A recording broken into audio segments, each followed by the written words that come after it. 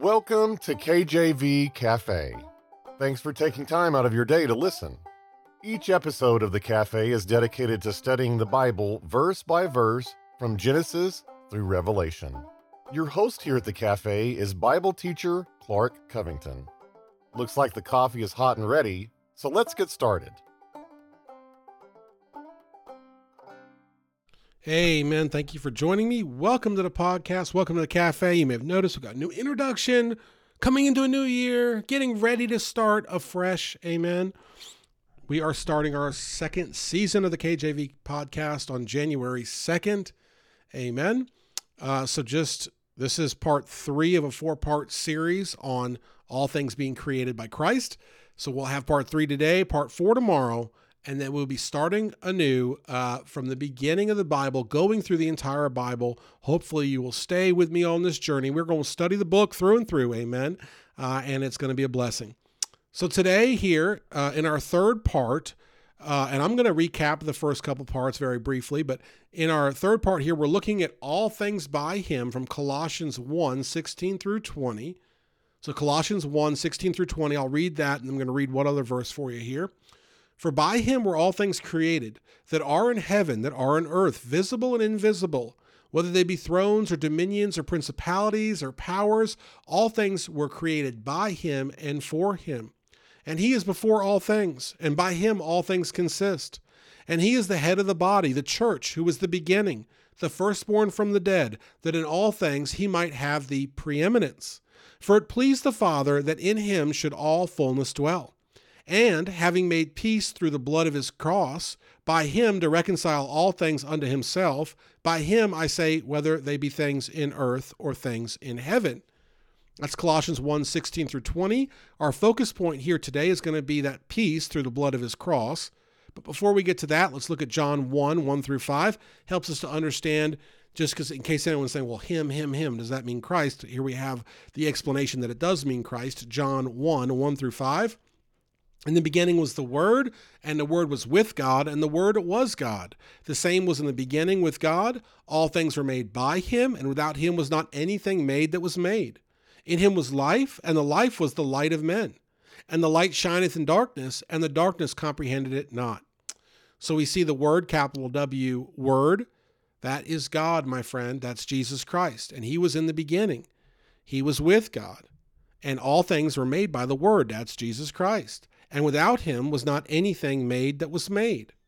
So John 1, 1 through 5 gives us a broad picture of Jesus being with the Father, and in their eternal counsel, Jesus creates the world and all things in it. And in Colossians 1, 16 through 20 gives us a little bit more of the visible, invisible, the idea of dominions, principalities, powers, all of these things. It pleased the Father that in him all fullness should dwell. And so we see that Jesus Christ created all things. And to recap the first couple of episodes, we've been talking about this idea, which I don't hear a lot about. And you can correct me, comment, send me an email if you want to, but I don't hear a lot of preaching on Jesus Christ, the creator of heartache, Jesus Christ, the creator of stress, Jesus Christ, the creator of financial problems, Jesus Christ, the creator of nervous twitches or whatever else it may be.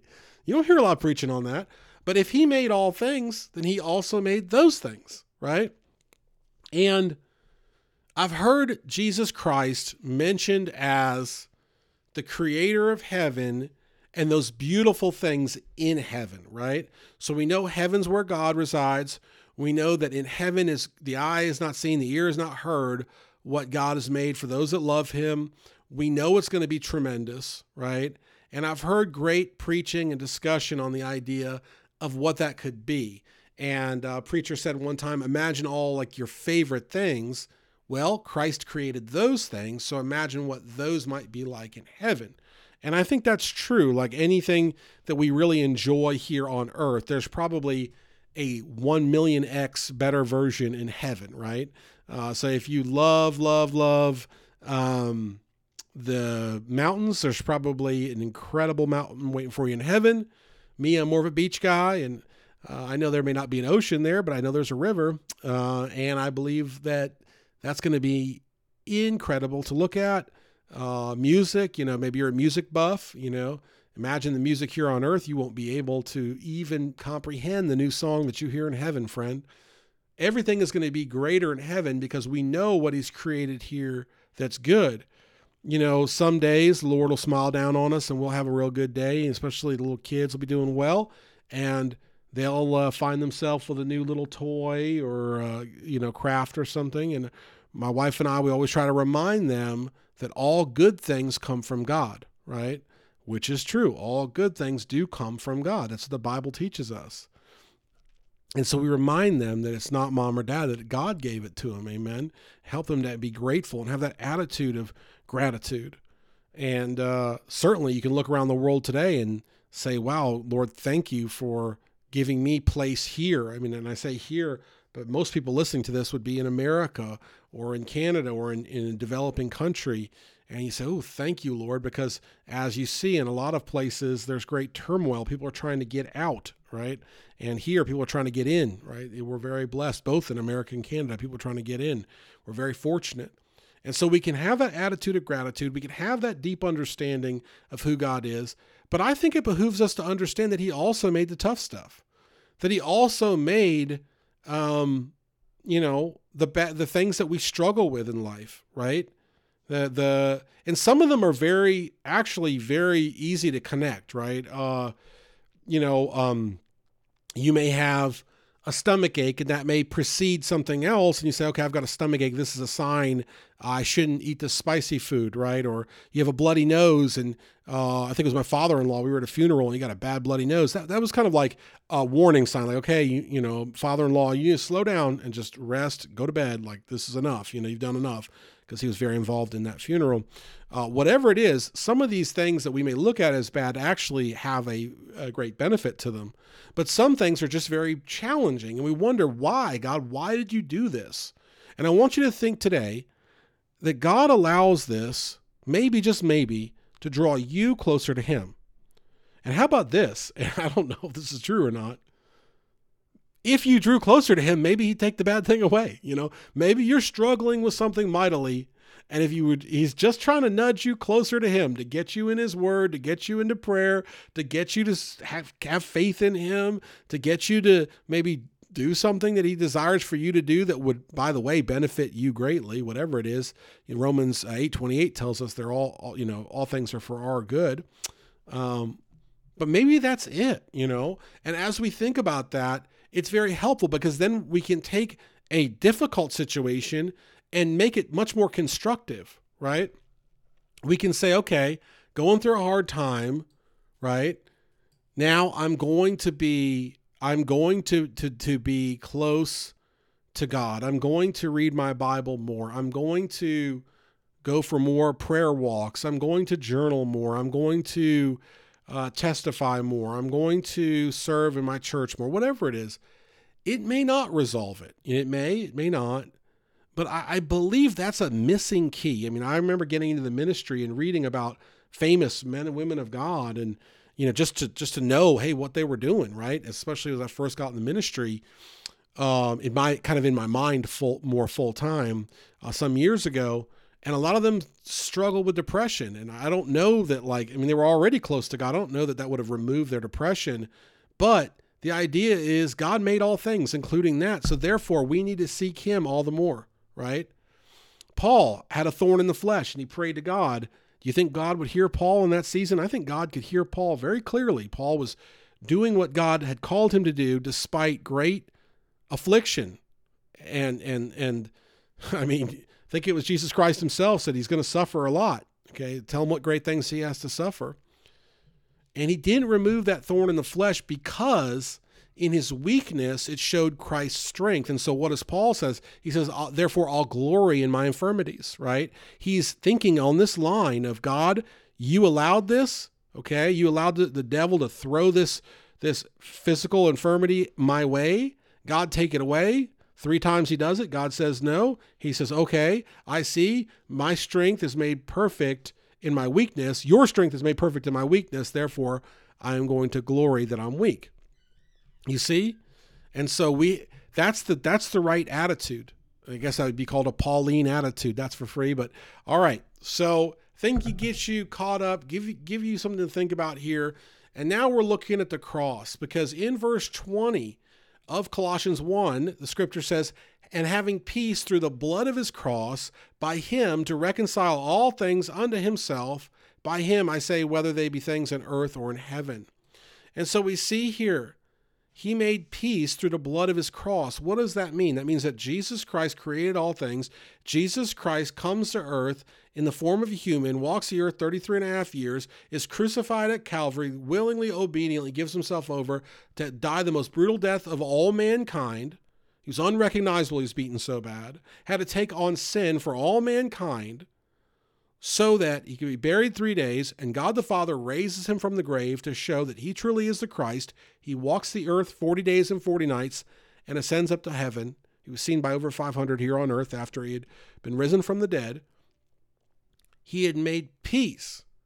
See, when the devil came to the garden, tempted Adam and Eve, they fall into sin. Death enters the picture. You know, that the Bible literally says by sin, death. Like before sin, there was no death. And so death enters the picture. Guess what comes with death? Violence, right? And that's a hallmark of the devil, violence. And so you have violence and death in the picture that cannot be resolved by man alone. It's beyond man's capability to resolve it. So Jesus Christ comes down to earth and saves us through his passion, all that would believe, all that would trust in what Christ did on the cross at Calvary. And we're simply justified by faith. It's by faith alone, by grace alone, in Jesus Christ alone that we're saved. There's nothing we can do other than simply believe. And if we believe, that's enough. The Bible says it's impossible to please God without faith. Why? Because without faith, you couldn't believe what Christ did. And if you can't believe what Christ did, then you can't be saved. And if you can't be saved, then you don't have peace with God. The Bible says that we're given over to reconciliation once we're saved, and to the ministry of reconciliation, the idea of reconciling others, which we'll talk about in the next episode. But for this episode, I want you to think about the idea that the cross is mentioned in the same scripture that mentions that Christ created all things and all things are for him and by him. Because this is the mechanism that allows anyone to be saved. And it is beautiful because it doesn't rely on pedigree, on money, on connections, on looks, on anything other than faith. And so God created a universal way to be saved, the only way, and that is by faith through him, right? And he has power to do that because he created all things, and then he came and died for us, was risen again, and bore all that sin debt to therefore pay the price for us. And so since he's paid the sin debt, the Bible says without the shedding of blood, there's no remission of sin. So he shed the blood. He's the perfect fullness of the law. There's no more law. We're not under the law. No matter what anybody tells you, we're not under the law. We are saved. He fulfilled the law. Christ did. We're saved by Jesus Christ. And the Bible wants you to know. Paul wants you to know. Jesus wants you to know. Father God wants you to know. I want you to know. Everybody wants you to know that the salvation of man is primary to what Jesus Christ created, because it fulfills his goal, his passion, his love to reconcile man to God. Because Adam, before the sin curse fell, had peace with God. He walked with God. He had everything he needed. There was no death. But when sin came, death entered the picture. And that's why Jesus is called the last Adam, because he fulfills the law. He fulfills the sin debt. He pays for it. He's the propitiation, the Bible says, so that we could be saved. And that's the beautiful, beautiful part of the cross, that Jesus Christ gave himself freely and willingly so that anyone and all that believed on him and what he did on the cross of Mount Calvary would be saved and be in heaven with him for an eternity. To have their name written down in the Lamb's Book of Life, never to be blotted out, never to be erased. That is his passion. That is part of him creating all things and fulfilling all things and containing all things. It's all in Christ. So tune in next time as we get to part 4 of this message. Thank you for listening. Take care. God bless, and amen. Thanks for spending time with us today at the cafe. We would love to hear from you. You can email Brother Clark directly at clark@enduringpromise.org. See you again tomorrow. Same time, same place.